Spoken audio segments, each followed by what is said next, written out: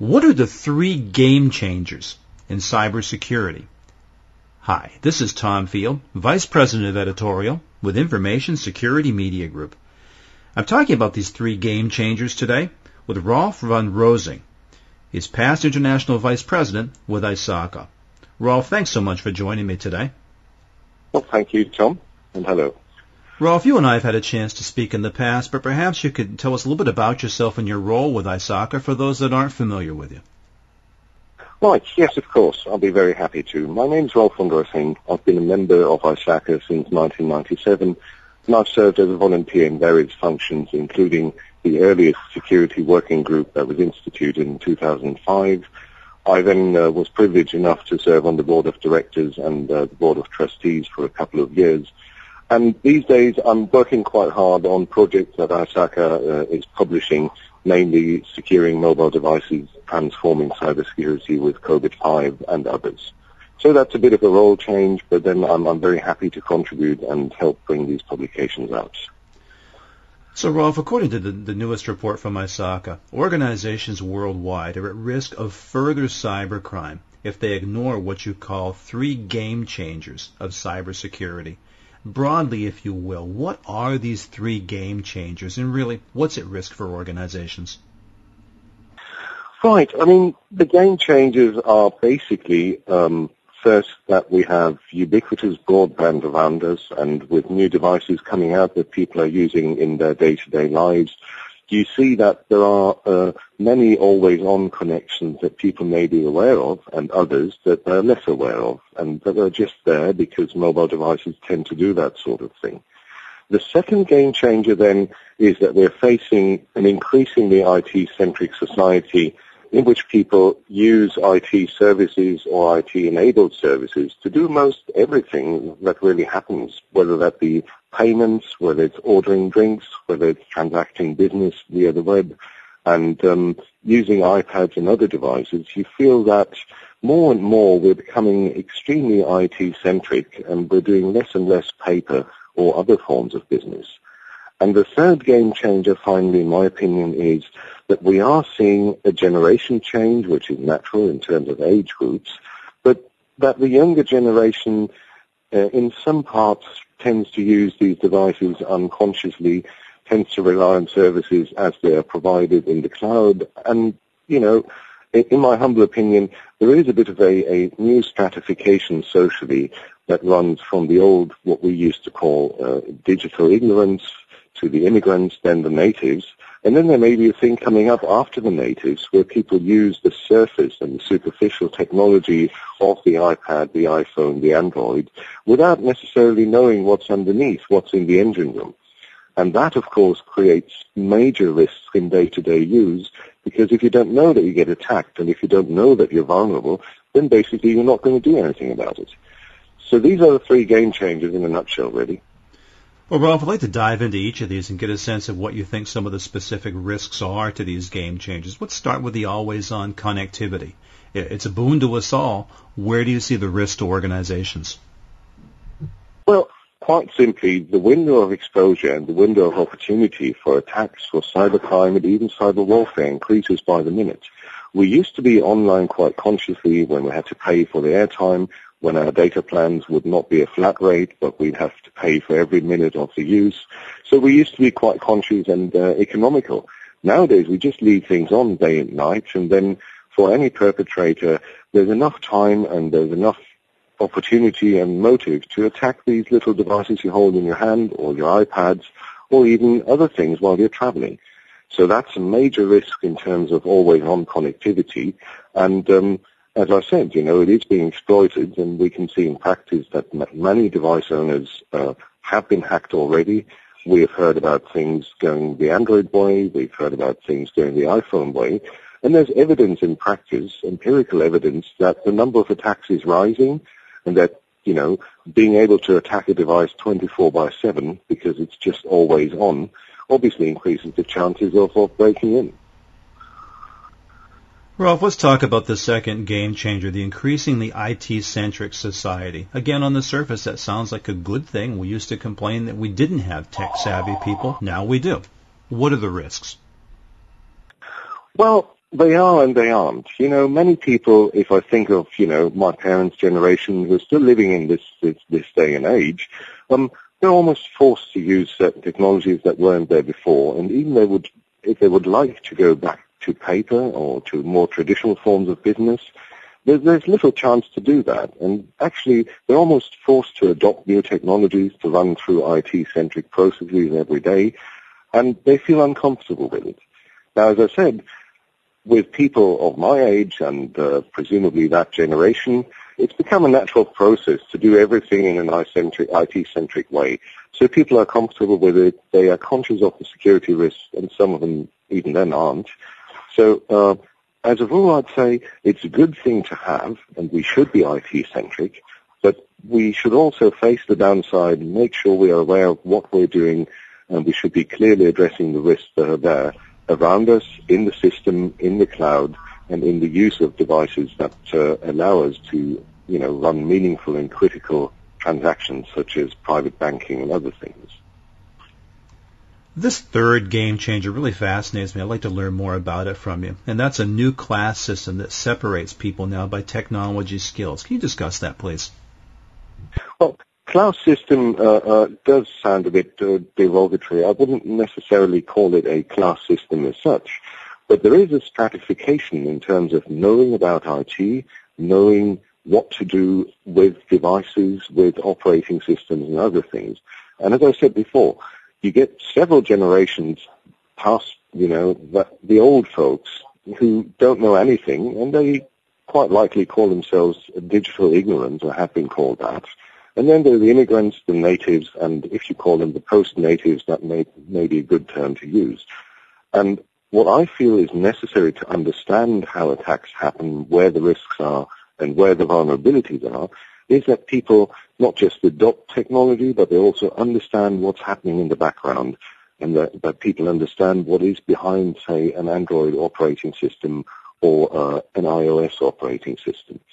And quite simply, looking at crime, looking at cyber warfare, most exploits, most zero days, most APTs originate from very knowledgeable people, and they often exploit the social component of, you know, people being unaware, people not caring about what they're holding in their hands. If you combine that with the fact that devices can and will do more and more in the background and even unbeknownst to the user, then you can see where this is all going.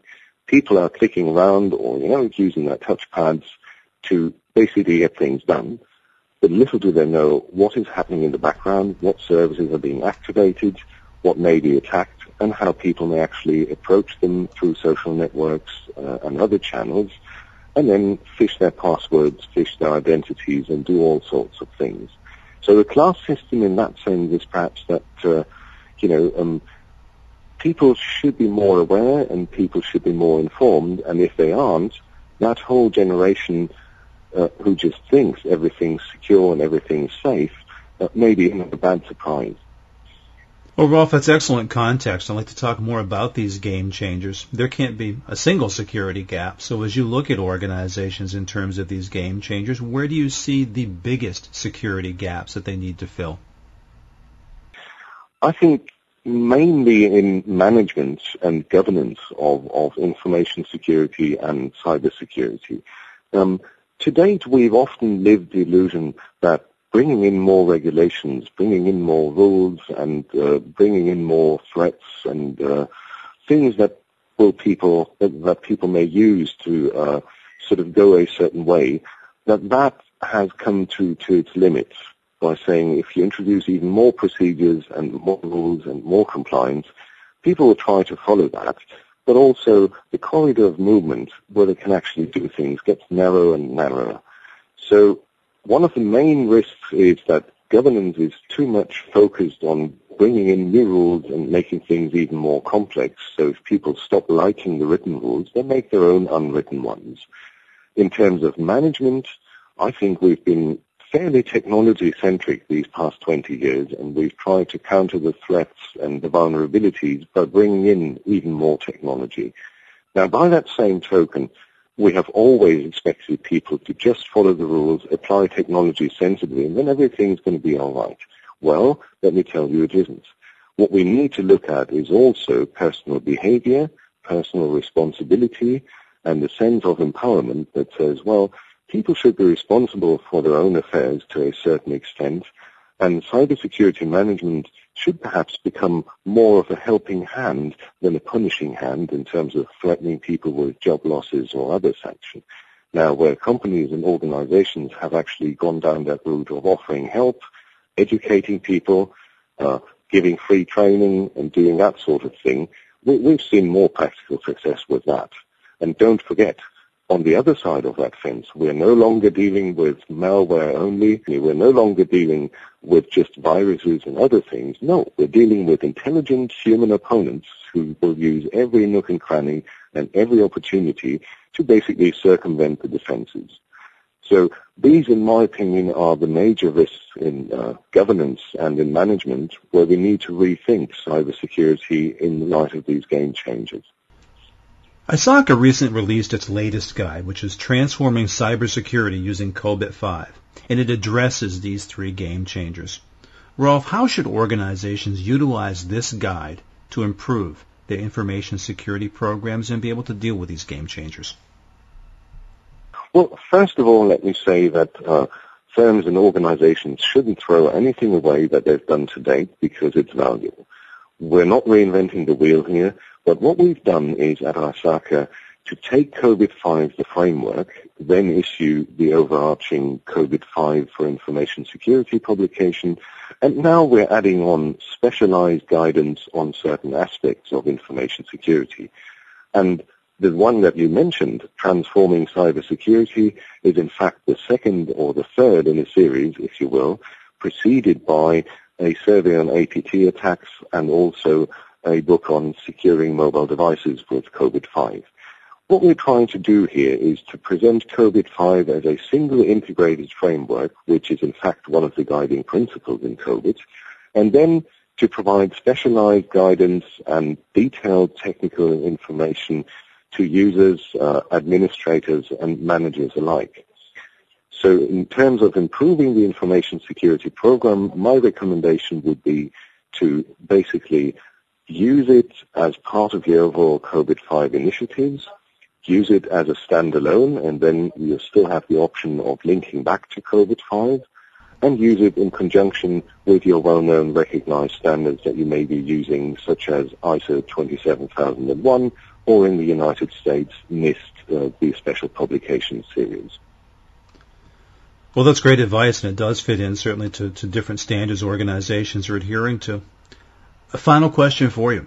Given the game changers we've discussed and the increasingly complex threats that are targeting organizations, what's your advice? What are the tools and the skills that organizations are going to need most to be able to handle these game changers and ensure cybersecurity going forward? Well, in terms of tools, most of the things that we need are already there, and don't mistake my earlier criticism as being against tools. I quite like them, but they do have their place, and they need to be put in perspective and in context. So most vendors and distributors of tools have done a great job in devising all sorts of technical solutions, but they need to be means to an end rather than an end in itself. So in terms of skills, my primary recommendation would be that people should be more aware of what attackers are thinking, how cybercrime and cyber warfare actually happens, and then maybe start stepping back from the more traditional information security management function or skill sets and go a bit more in the direction of understanding APTs, understanding high-level attacks that are planned and executed with almost unlimited time and resources. Now, that's a new thing we're facing, but I do know the IT community fairly well, and I know that people do have the intrinsic and requisite skills to do that and to accomplish that. So, in fact, it's all there. Perhaps we need to recombine things and develop a bit of a new perspective on managing these things. Rolf, I very much appreciate your time and your insight today. Thank you so much. Thank you very much. The topic has been the three game changers of cybersecurity. I've been talking with Rolf von Rosing of ISACA. For Information Security Media Group, I'm Tom Field. Thank you very much.